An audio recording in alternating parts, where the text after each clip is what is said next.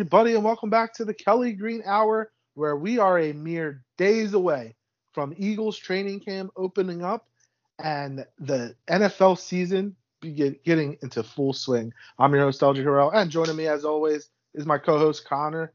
Connor, we are right there. We can see the light at the end of the tunnel. The NFL season is slowly but surely approaching.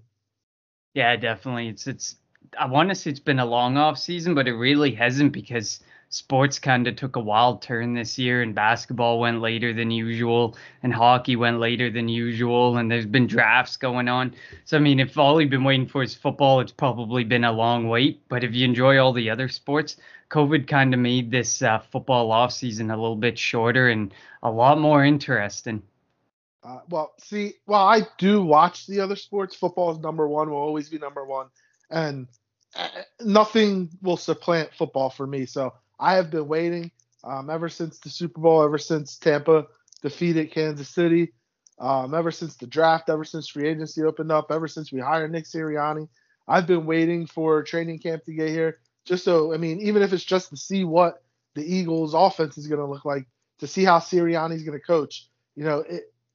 Excuse me, it's been a long time coming, and we have there's a lot of storylines for the Philadelphia Eagles coming into this training camp, whether it's the Zach Ertz situation, which we'll touch upon, the left tackle situation between Andre Dillard and Jordan Mailata. Again, the offensive line, the health, can they stay healthy? Jalen Hurts, we know he's going to be QB1. He just hasn't been named QB1, but like, what's he going to look like? Devontae Smith, like, there are so many storylines for the Philadelphia Eagles. I can't wait to get going.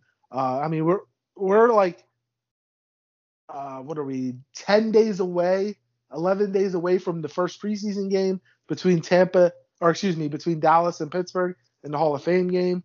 And then a week later, the Eagles open up their preseason slate. I'm just thrilled. I'm excited, and I can't wait. Yeah, definitely. And I mean, the NFL has definitely kept us busy if you've been following the NFL and all the news, like beyond just the Eagles storylines. There's so many storylines that there's been to follow in the NFL in general, which makes this offseason all that more interesting with like free agency and tags being put on players, long-term extensions happening or not happening, the Aaron Rodgers situation, the now Devontae Adams situation. It's all been leading up to it. It's like just culminating to this huge climax that's coming in the next couple weeks, and I definitely can't wait. Definitely. So we are going to start here at home with the Philadelphia Eagles. We have there's low expectations. Let me keep it honest. There's low expectations for the Philadelphia Eagles this year. If you look at any of these rankings that anybody puts out, the Eagles are at the bottom of almost every list. So coming into the season, there's not going to be that expectation from the outside world where we're expecting them to compete for the division.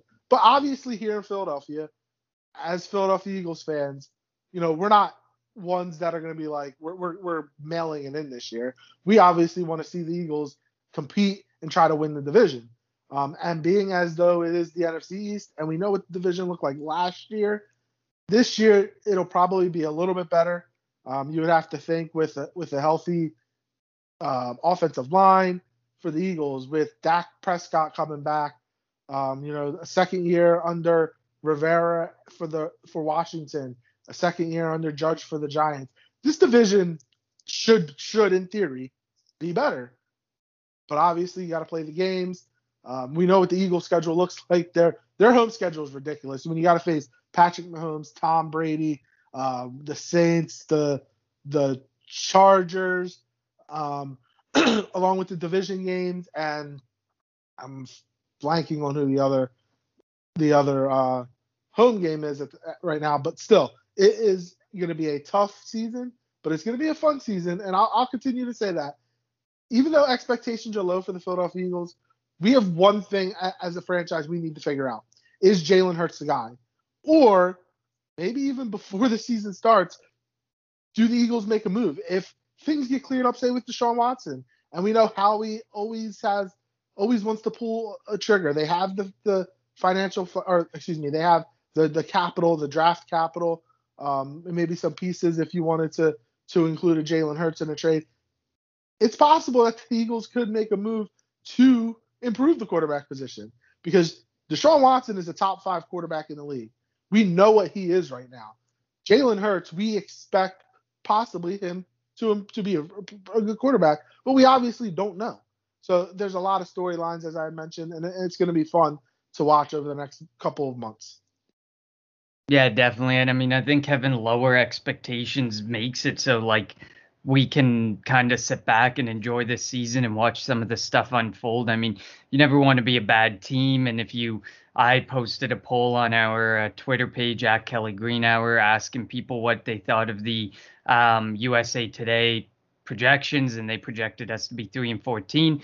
The majority of people, I think it was 86%, said that's not enough wins. 14% said it was just about right. But nobody was really vouching for the not enough. So at least we have the expectation we're going to get at least 3 wins. Seems to be the baseline there. But no, I think that, like, I mean, when you think about that, they had us tied with the Lions and 1 win ahead of the Texans. And to be quite frank, I think that we have a lot better team than that.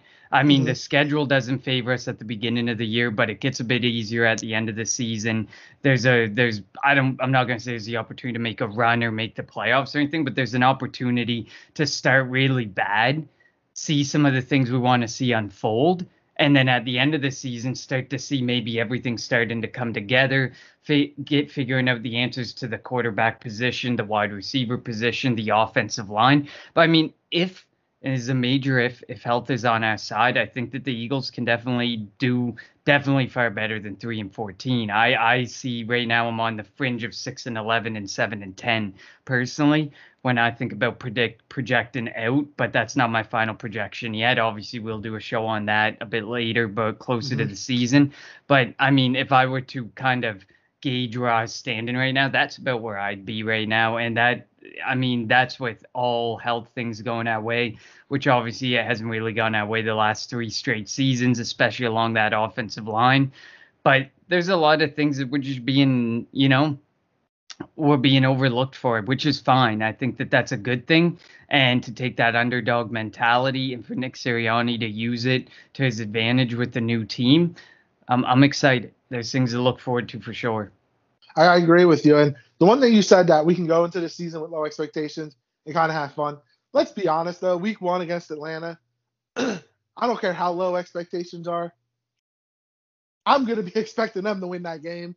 As I think, I mean, we might be a better team than the Falcons. Who knows? But, like, I'm going to go into every game with the expectation the Eagles are going to play well, and maybe they should win. Obviously, they're not going to go 17-0. It's not going to happen. They're probably not going to finish above 500. But still, I'm still going to be stressed out week in and week out because we're a football town. Football is the best sport in America. And, being an Eagles fan, that's what happens to us. It's a stress life that we live. Definitely. That doesn't change anything. Low expectations, no expectations does not change how we're going to sit there in front of our TVs every Sunday, Monday, or Thursday and stress and bite our nails and say, I think we can win this game. It's just in our blood. Definitely is. All right. So training camp kicks off in a couple of days. We talked about the storylines. The big one is Zach Ertz is reporting the camp, which I think we kind of expected, unless he were to be traded, that he would at least show up. I'm not surprised. And I've been steadfast in saying, look, while trading or releasing Ertz will help you financially, especially to bring in, say, a Steven Nelson as a number 2 corner, I'm not one that would just want to give him away. If you keep him, and just like, with Sam Bradford a couple years ago, the Eagles were able to get a first, and I'm not saying the Eagles are going to get a first-round pick for Ertz, but they were able to get a first-round pick for Sam Bradford because Minnesota had the Teddy Bridgewater injury. If you bring Ertz in, he's playing the good guy role, and a camp elsewhere, a tight end gets hurt, you have the leverage over that team to get a third or a fourth round pick that you might be looking for right now and not want to give them away. So I think that's smart by Howie to hold out to hold on to Ertz and hold out waiting for what you want in a potential trade. Yeah, I mean, just kind of like what you said there, like you never know what's going to happen. Cam Akers tore his Achilles literally uh, working out, getting ready for the season. That's how quickly an injury can happen, how things can shift and change with teams.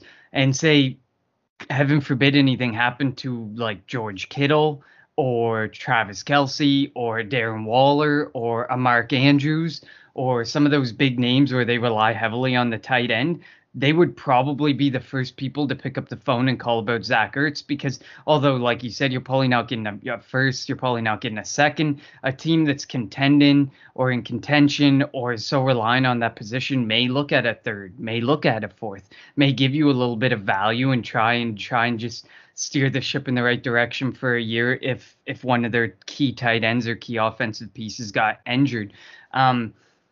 First of all, I don't believe Eskin in his mentality that everything's good and that it's. I agree with and this is weird to say as an Eagles fan. I agree with the national media on this one and the report that came out. I don't know if it was Garofalo or whoever it was that said it's not all, rainbows and sunshines and that there are still things there. I just think Zach Ertz is being the bigger man. He's in a contract year. He's a 30-year-old tight end. He's got a lot to prove this year after a huge down year plagued by that high ankle sprain.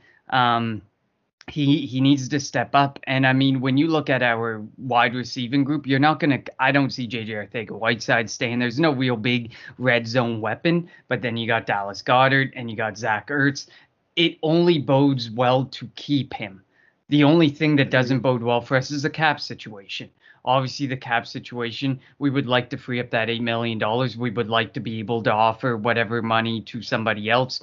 But ultimately, I think that, like you said, like we've been saying, the expectations are really low. And I think if they opened up $8 million, they wouldn't spend that $8 million. They might spend might spend $2 million, but they'd probably keep it and try and roll it over and stuff because they don't have, like, on the surface, they have a lot of money next season, but it's not as much as people think when you look at all the outgoing free agents that we're about to see. Dallas Goedert's got to get paid. The defensive line has Josh Sweat, Derek Barnett, Brandon Graham, all coming up on free agency. So there's a lot of things that you have to worry about and think about when you say, well, we got $50 million of cap space.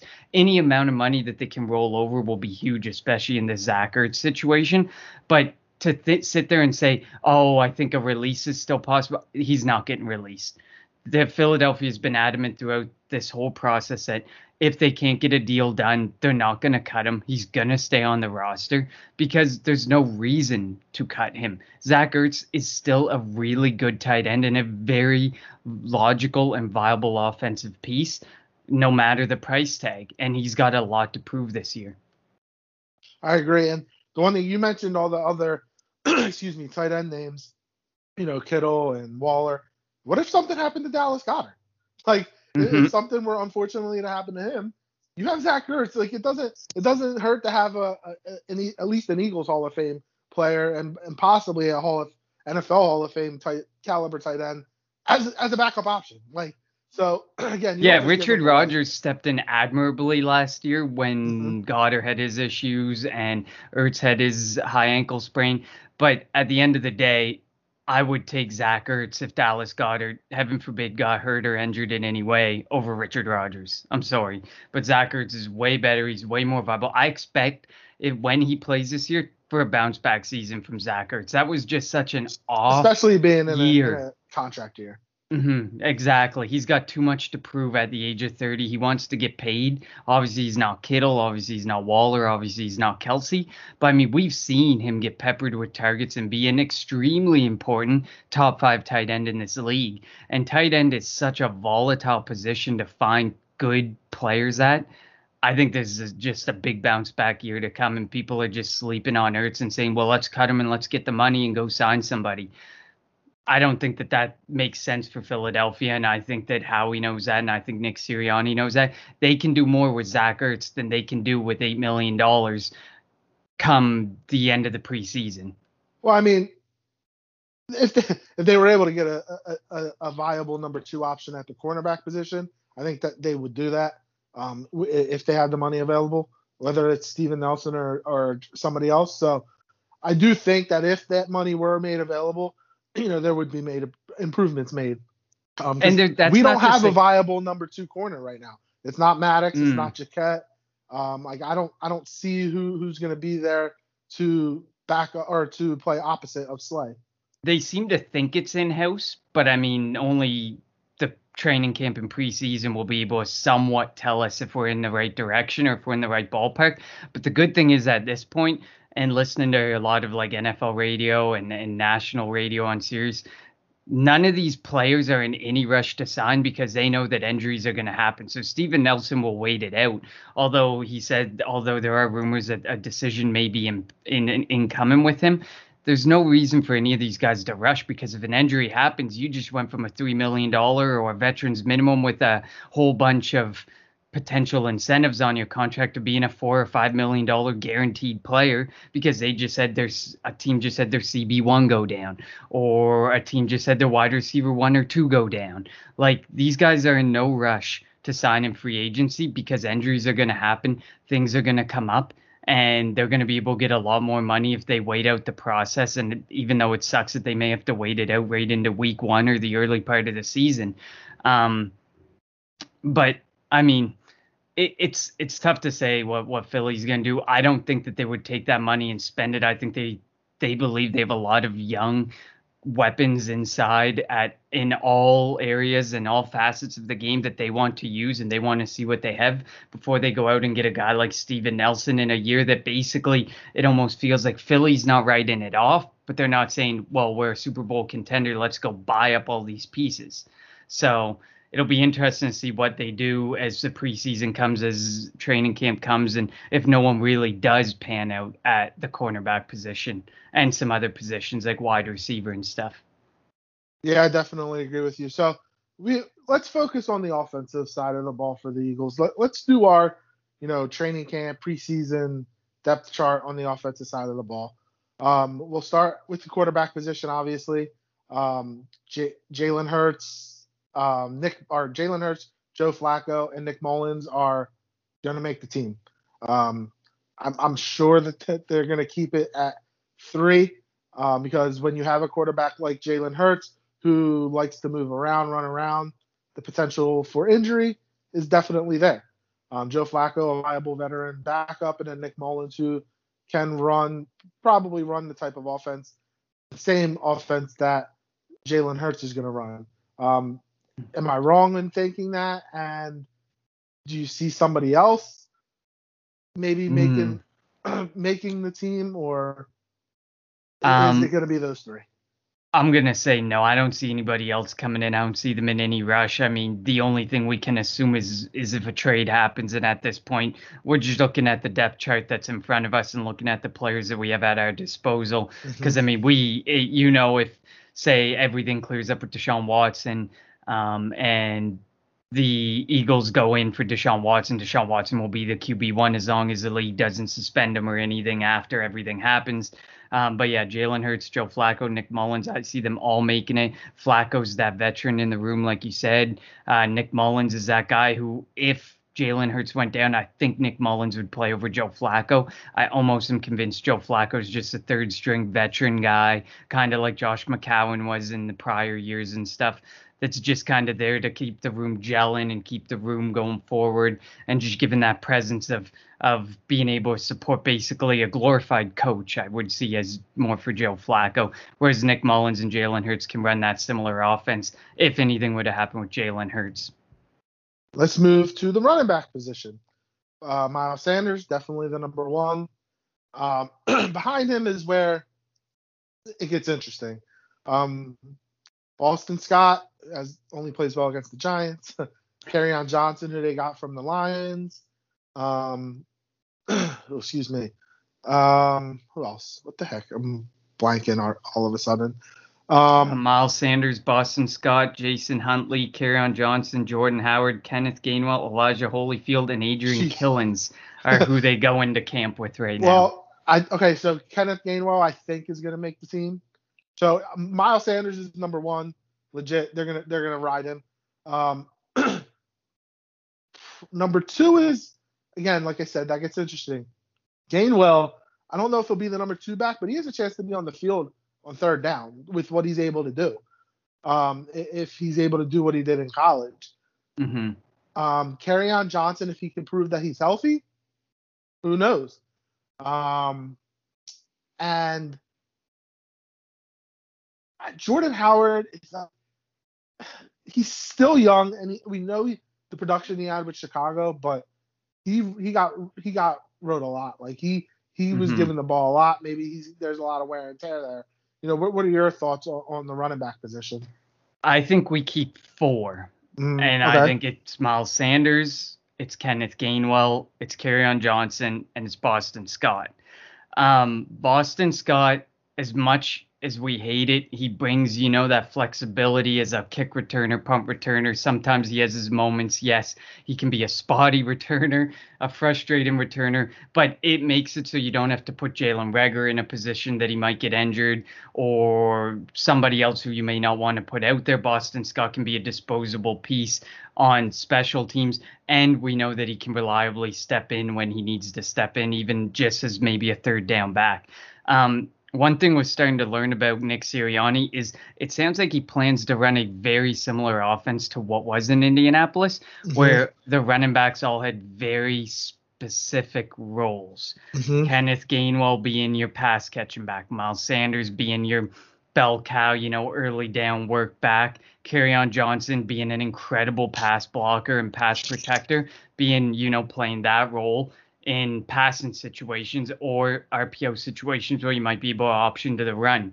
So I think we keep four for that reason. It allows Nick Sirianni to have a very, open backfield where he can shift people in and out based on situational aspects of the game. And the other guys just don't stand out to me. Jason Huntley's had his chance. Adrian Killens hasn't been able to be anything more than practice squad. Elijah Holyfield, same thing. And Jordan Howard, I just don't. If you're going to keep a veteran or a young guy, like a young running back who's proven some semblance of reliability from time to time, I take Kerryon Johnson over Jordan Howard just for that pass blocking ability. He's just so good in the pass protection game that I just feel like that's an invaluable asset, especially in a Nick Sirianni offense.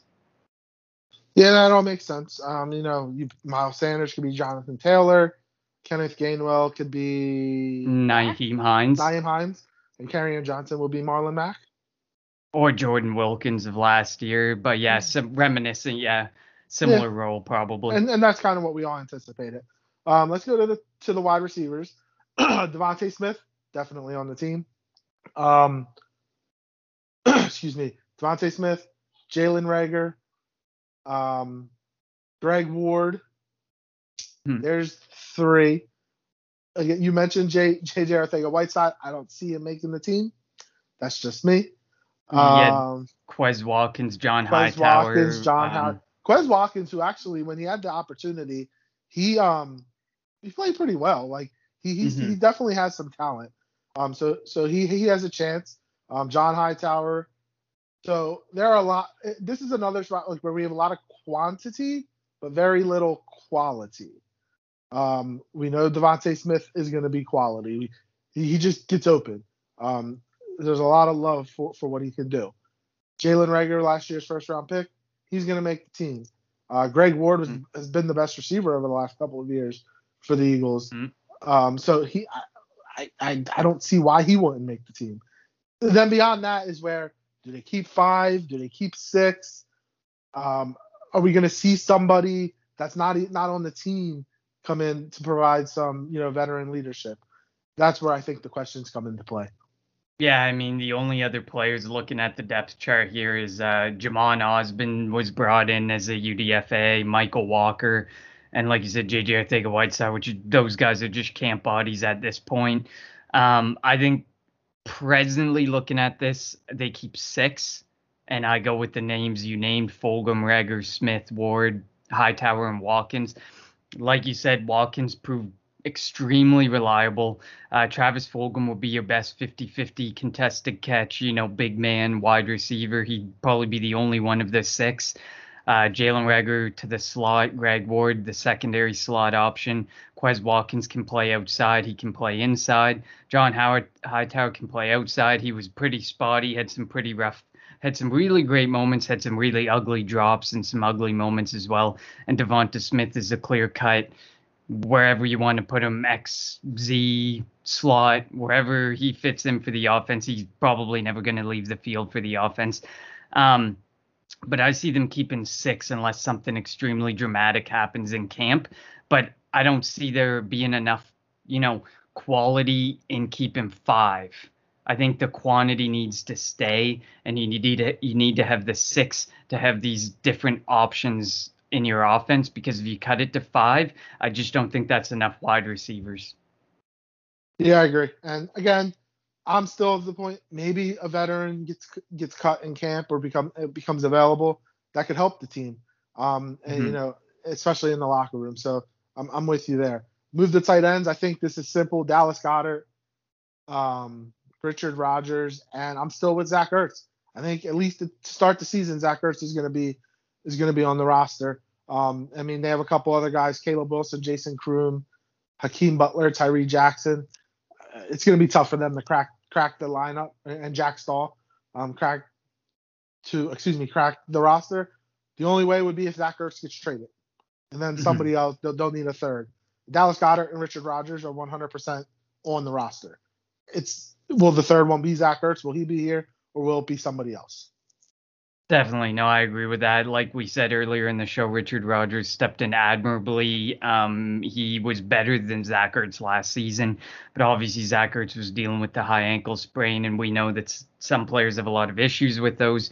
But yeah, it's simple. It's Ertz, it's Goddard. He's going to get his extension before the season's in. I'm certain of it.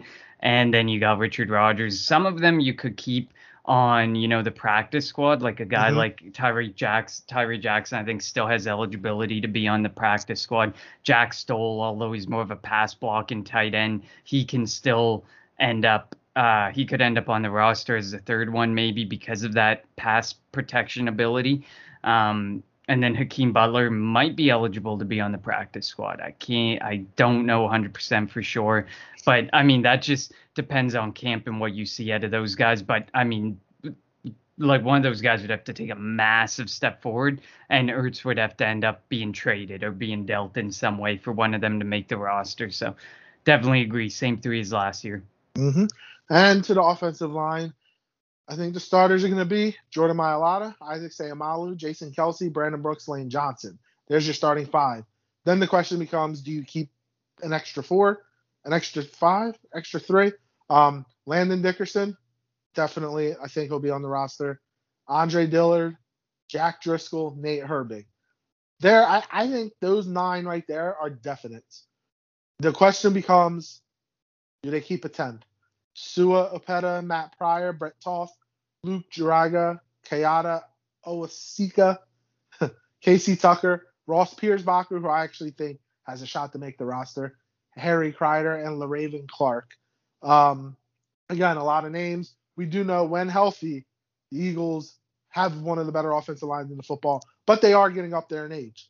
But this is where the Jordan Mailata, Landon Dickerson, Andre Dillard, Jack Driscoll, Nate Herbig, all them guys not counting Landon Dickerson because he was in college last year, and Dillard because he was hurt all the last year. But because of the injuries the Eagles sustained last year and having to play 14 different combinations in 16 games, they got a lot of depth because they got a lot of playing time.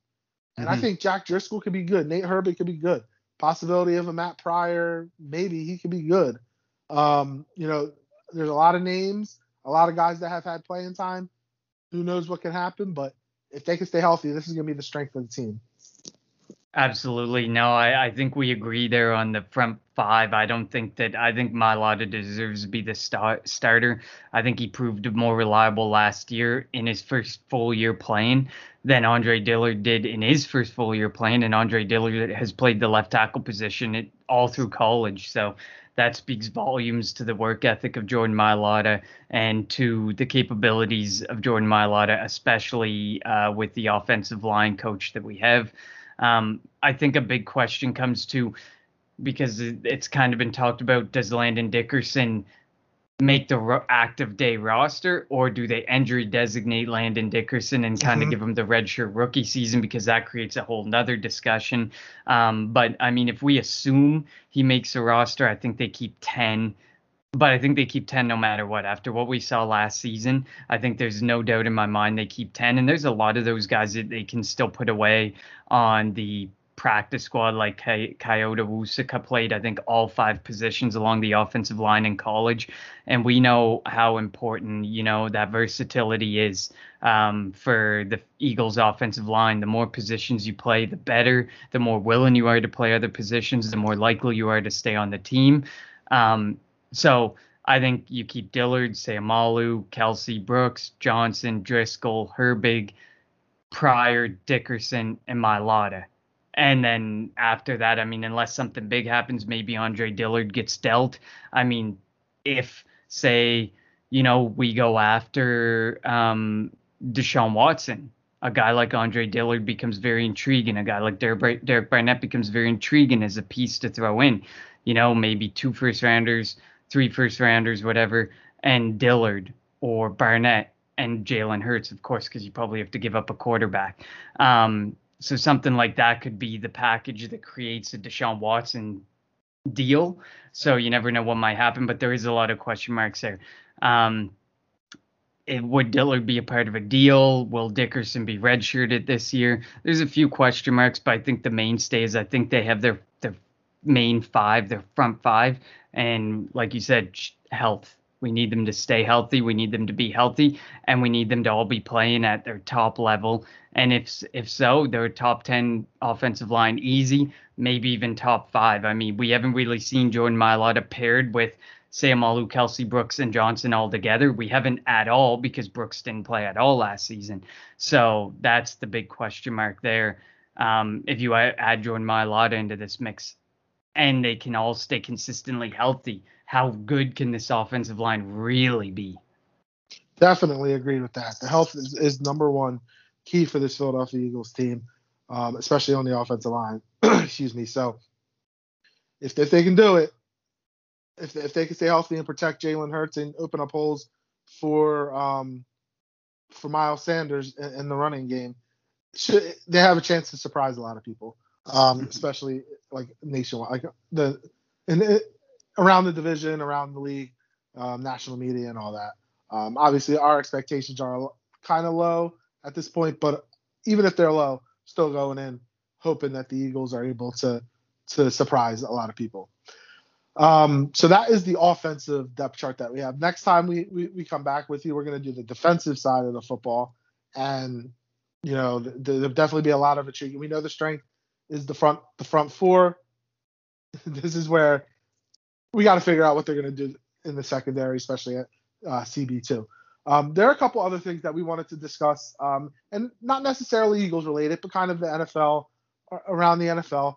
First, the memo that was sent out by the NFL that if there is a COVID outbreak this year among unvaccinated players, and there are still some, Cole Beasley, DeAndre Hopkins, they're all, of the ilk of they don't want to, they just don't want to get vaccinated. And Cole Beasley's one that is not shy about talking about it. But if there is an outbreak, teams could be forced to forfeit. And I don't know if it's ever happened that teams have had to forfeit games in the NFL. And unvaccinated players, if they're caught, not following the rules for unvaccinated players, because there are a couple set rules. If you're vaccinated, you don't have to wear a mask. You can get together with your teammates, whether it's in the weight room, lunchroom, in the facility. But if you're unvaccinated, you have to wear a mask. You still have to social distance, this, that, and a third. You're going to be fined, I think, over $14,000. And, Bruce Arians came out earlier this week saying, on the spot, I don't care. You're going to get fined, no warning, nothing whatsoever. I agree with that. Like, just get vaccinated. Unless there is a health thing where you're just not able to, I don't see the harm. I've gotten vaccinated. Nothing's happened to me. Most of my family's gotten vaccinated. Nothing's happened to them. You're being selfish, I think, if you're not going to get vaccinated. Now, maybe that's a selfish and a negative take from me, but that's how I feel about the situation. Yeah, I mean, this can become very political because there's a lot of people who say, oh, it's my human right to choice and stuff. Well, it's everybody's human right to safety and to feel safe as well. So, I mean, people are like, oh, you can't say I can't come to a football game because technically stadiums can do what they want. Teams can do what they want. If they feel, yes, you have your right, you have your freedom to make a decision, which I 100% agree with. Everyone should have their freedom. But organizations, companies, leagues, a league that lost $3 billion in revenue last year, teams that lost hundreds of $millions in revenue last year can have their freedom of choice as well. They have their freedom to basically, without saying you have to get vaccinated, say you should get vaccinated. Highly recommended, like extremely highly recommended. I understand, it's still like it never got full, like, the FDA approval. It didn't go through the full 10-year FDA approval process and all this. And a lot of people see it as a science experiment or whatever. But I mean, my only issue with the NFL's stance on it is, how do you know? Because you can still get COVID if you have a vaccine. So my issue is, what if it's not the fault of an unvaccinated player that a breakout starts? And you're going to hold the unvaccinated person responsible, even though it might be the vaccinated player. I find it very gray. There's a very gray area. I completely agree on the stance of, if you don't get vaccinated, you're wearing a mask. You're doing your 6 feet physical distancing. You're going to wash your hands constantly, which you should be anyways. Like, I agree with that. I agree with that stance. And if anybody argues against that stance, it's a shame. But it's too blatantly obvious that you need to follow those rules if you're not going to get vaccinated. I think even if you are vaccinated, you should be following those rules, especially if you're in that close of contact with people all the time. I just think it's very gray. There's a very gray area with all of this. It can get very politically charged. It can get very personally charged. And I just think the fact that vaccinated players can still get it, you can't take the stance the NFL took without a if and but scenario for the vaccinated players who might get it. Yeah. I think it's too wide open. It's too gray. And I get the rage and the anger coming from some of the people. But this does change things big time when you look at rosters. Because if you're a fringe roster guy, like, no offense to Cole Beasley, but on that Buffalo team, he can be a fringe roster guy. And you could be cut because you didn't get vaccinated. Oh, yeah. Like, that's as simple. That's as plain and simple as it is. There was a report. I saw something on, on Twitter yesterday where an agency said that one of the players that they represent, a team called about him wanting to bring him in for a tryout. And when they asked if he was vaccinated, they said no. They were like, we're going to go in a different direction. You're right. Like, it might not matter for the top tier guys like a DeAndre Hopkins. He doesn't want to get vaccinated. He's not in fear of getting cut by the Arizona Cardinals. But if you're a fringe guy, like you mentioned, Cole Beasley may be a fringe guy. But if you're somebody who is on the back end of a roster, it would be prudent for you to get vaccinated, because if you're not vaccinated, you're probably going to be one of the first ones cut or be on that cut line. So it'll definitely be interesting what happens going forward.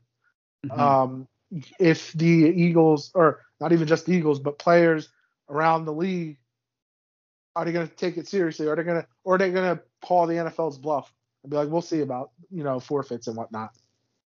I do agree to the personal choice and everything, but I think that, if you're going to take the stance, it's a personal choice. Do remember it is a personal choice of the league, the team, the coaches around you, your manager, the players around you.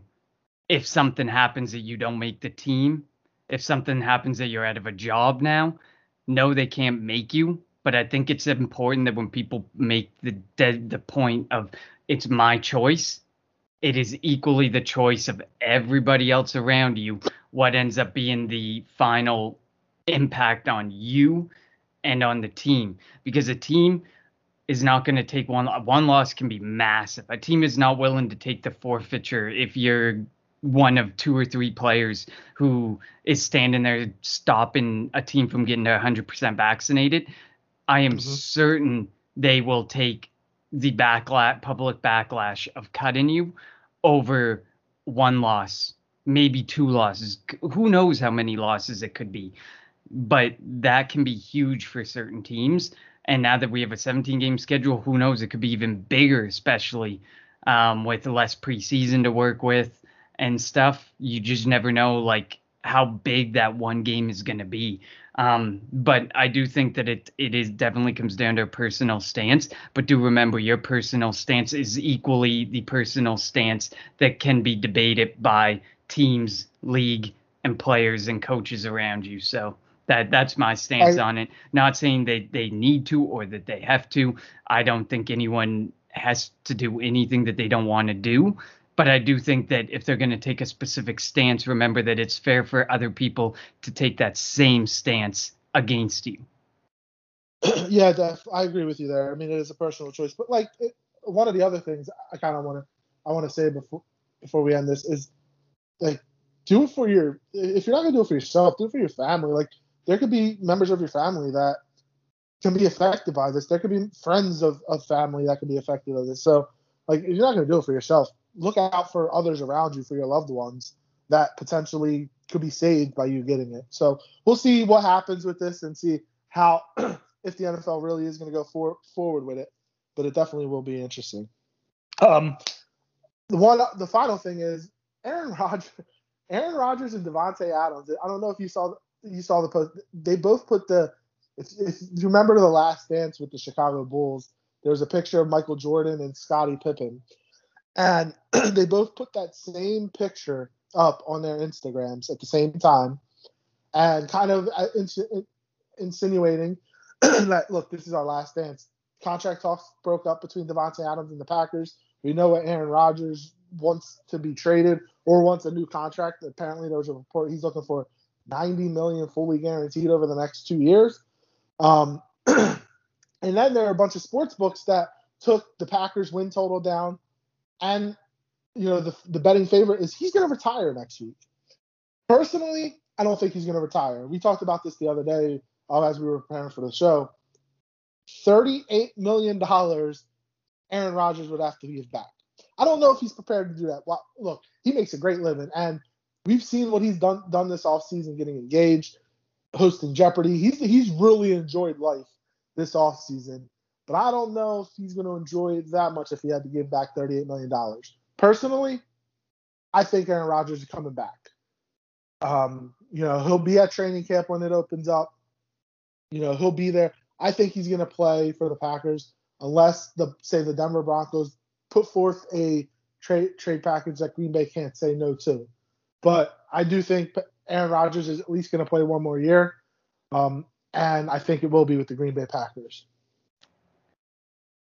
Yeah, I'm pretty much, done with the Aaron Rodgers situation in regards to play or don't play or make the whatever decision you want to make for your life. Didn't Favre go through that?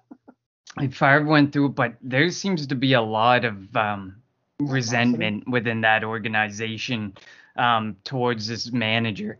And I feel so bad for this dude. I mean, he is making some pretty idiotic moves. The fact that you won't recognize DeAndre Hopkins' deal in a negotiation with Davante Adams just speaks to how oblivious this manager is. Davante Adams certainly has every right to sit there and say that's a starting point. this is where we're going to start talking.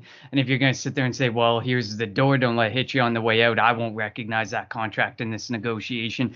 That's just to get to this point in your career and to start watching everything crumble around you as a manager. That must just hurt to know that your star players want you fired because of some decisions you made and stuff like this must just purely suck. Like, I know I posted a tweet through the Kelly Green Hour Twitter, and I said, like, I don't envy this situation. And there's a couple people who said, well, look at our situation. It's no better. We didn't have Davante Adams and Aaron Rodgers. We had Carson Wentz, who everyone was ready to count out, and we had Doug Peterson, who game in and game out faced massive, massive flack from the fans for you're a boring play caller, you didn't give Miles Sanders a ball 20 times. So these situations are not comparable. These are two Hall of Famers that you are completely destroying a situation with two guys who make or break your offense. No doubt make or break your offense. And if Aaron Jones knew this was going to happen, I bet he would never have signed that extension at the start of this offseason. Probably not. But, like, we got Carson Wentz, not going to be a Hall of Famer, not yet. At least he needs to turn his career around big time. And Doug Peterson, who may never coach in the NFL again. Not even a comparable situation. So, I just feel so bad for this manager and the situation that he's created. And I mean, if it's true that they offered Aaron Rodgers a 2-year contract that would have made him the highest paid player in the entire NFL and he turned it down, I wouldn't be surprised if he doesn't show up. I don't think he will. I actually agree. I disagree with you. I don't think he will show up. I don't think he's going to play. I think he's created this drama, but I think, like, he knows he's not going to get fined. If he's so, like, you don't show up, you can get fined. Green Bay's not going to doll out these fines. They're not going to do anything because they know that it's a delicate situation and they don't want to make it any worse than it already is. It's basically babysitting with Aaron Rodgers right now, and I'm done with it. Announce your retirement or play football. Either way, it's just so conceited. It's just so annoying. It's just so self-serving. And, I mean, at the end of the day, as a manager, an idiot. I don't like him.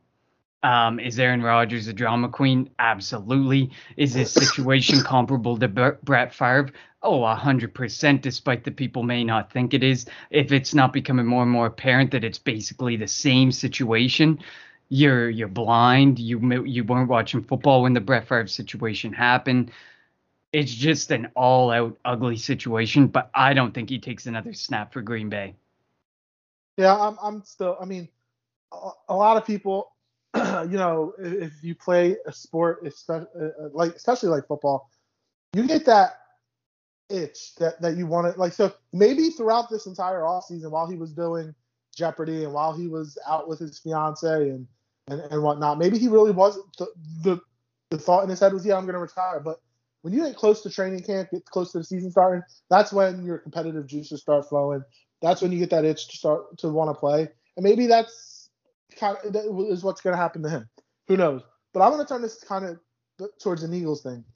If you're Howie Roseman, do you call the Packers and say, Aaron Rodgers, Davante Adams, where do we start? You got 3 potential first-round picks next year. I would say Jalen Hurts, but they have Jordan Love, who they like a lot. So maybe they wouldn't take. And I feel like Jordan Love and Jalen Hurts are equally projects. Yeah. So, I mean, it's hard. Like, you'd want like a sure thing starter back. That's why I'm not 100% sold that Jalen Hurts would be I want that quarterback. Yeah. And also, I'm assuming they would ask for Devontae Smith if you're asking for Davante Adams. So, like, if you're Howie Roseman, do you give up your first rounder next year, the Miami first rounder next year, the Colts conditional second, plus Devontae, and maybe another picker player if needed? If you throw in maybe a Derek Barnett or something like that, because I think they need help with the road. They play a 3-4, so I don't know. But like that's where my mind is right now. From an Eagles point of view, if you're not calling, you're not doing your job. And then that's where you just figure out, what would it take to get an Aaron Rodgers or a Davante Adams? If, Green Bay, if they're unhappy in Green Bay and instead of losing them next year for nothing, maybe you get them. You're able to get them for something. Personally, I would take. I mean, I'll flip it back to you after, but personally, I would take Deshaun Watson to Aaron Rodgers.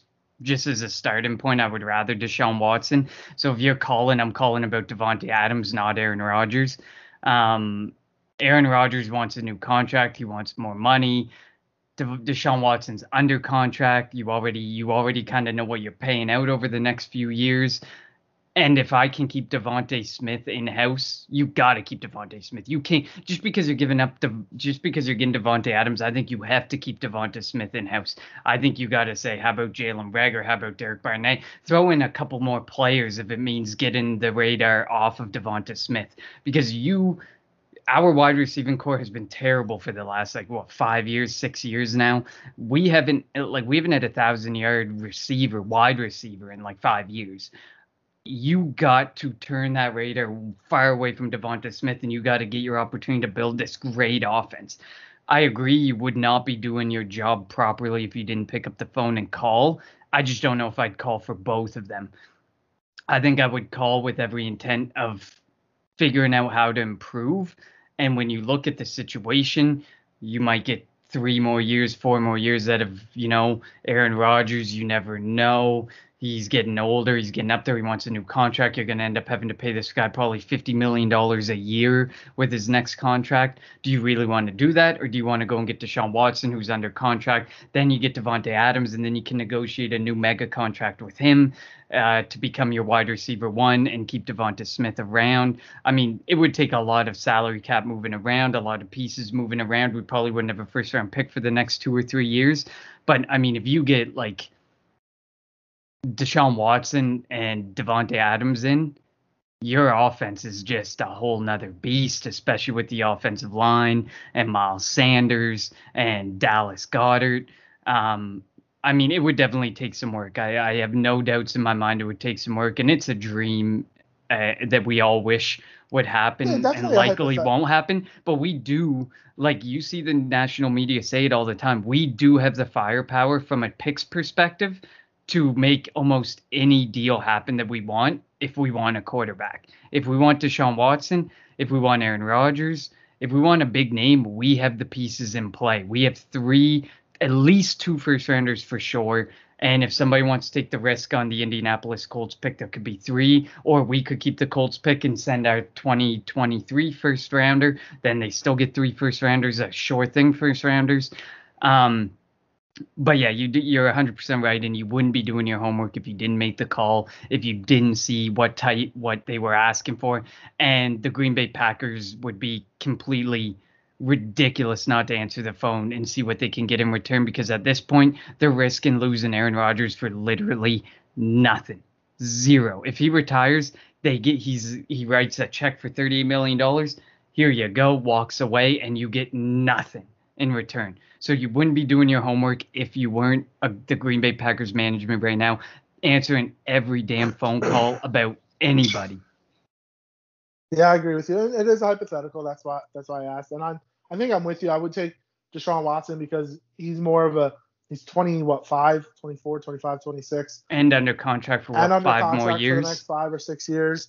The only thing is he would have to be, the cases that would have to be taken care of before I would make any trade. Once that's taken care of, whether it's by settlement or whether they all go away somehow, that's when I would make the Deshaun Watson move. So I do agree with you, but you're right. If you were able to add a Deshaun Watson and a Devontae Adams with a Devontae Smith and Miles Sanders, this offensive line, we would instantly have the best offense in the NFC East. Instantly have the best offense in the NFC East, and that would change expectations 100-fold here in Philadelphia if they were able to make those 2 moves.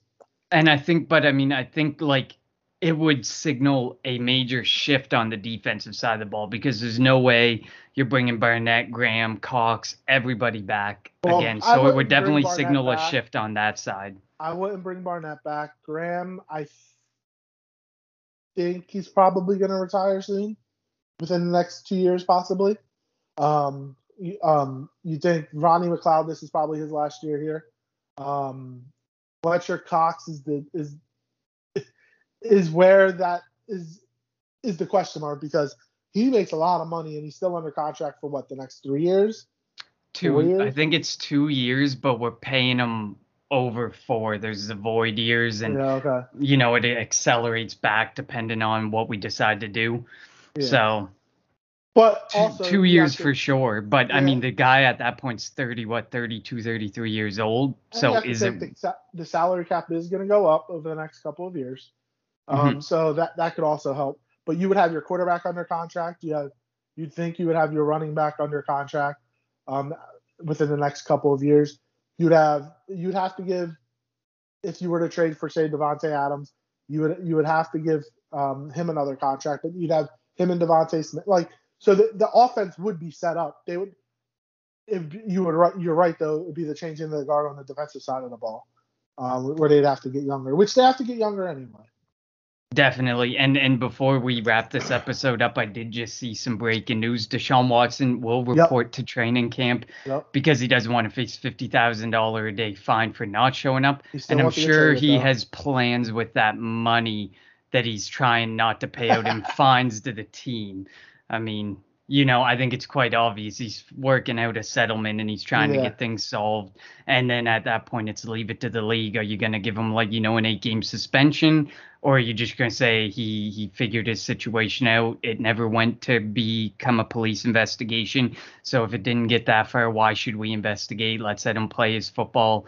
Tough to say, because we all know Roger Goodell and the NFL love to investigate and make their own decisions on the punishments of players. So tough to say what will happen there. But it does point out in the report, the trade request remains. Nothing changes on that front, and there's no anticipation of him being a Texan this season. So we'll see how things continue to shake out with Deshaun Watson, and definitely we'll do a breaking news episode if it happens. Do I believe Howard Eskin when he says 90% chance? No, because I believe that's more of a personal take than a well-researched take on the whole situation. I think he's just saying we have the assets, we have the pieces. As soon as that situation solved, Howie's calling and he's going to make the best offer of any team. That's why I think Howard Eskin has the stance that he has. It's not a sourced 90%. It's we have the assets, we have the pieces. It's going to happen if he figures this situation out. I agree. I don't believe more than half the stuff that Howard Eskin says anyway. Yeah, at this point, it's you look at the Philadelphia media. They're the people who are chasing people out of Philadelphia. Why would we believe you saying there's a 90% chance of this or there's this? And then he says the Ertz thing, and then a reputable national media member says things aren't fully good here. It's just Ertz being the bigger man, showing up to camp and knowing he has to do it. He needs to do it because it's a big year for him. So, I mean, do we have the assets? Do we have the pieces? 100%. Jalen Hurts and 3 first-rounders or some sort of dangling that in front of the Houston Texans. They're in a rebuild, and Deshaun Watson wants nothing to do with them. So easy negotiation for Howie, I think. Agreed. And while him coming here, people might think that this is also a rebuild. But you bring him here, he's instantly the best quarterback in the division, and the offense becomes one of the best offenses in the division. In an easier division than the AFC South, I think.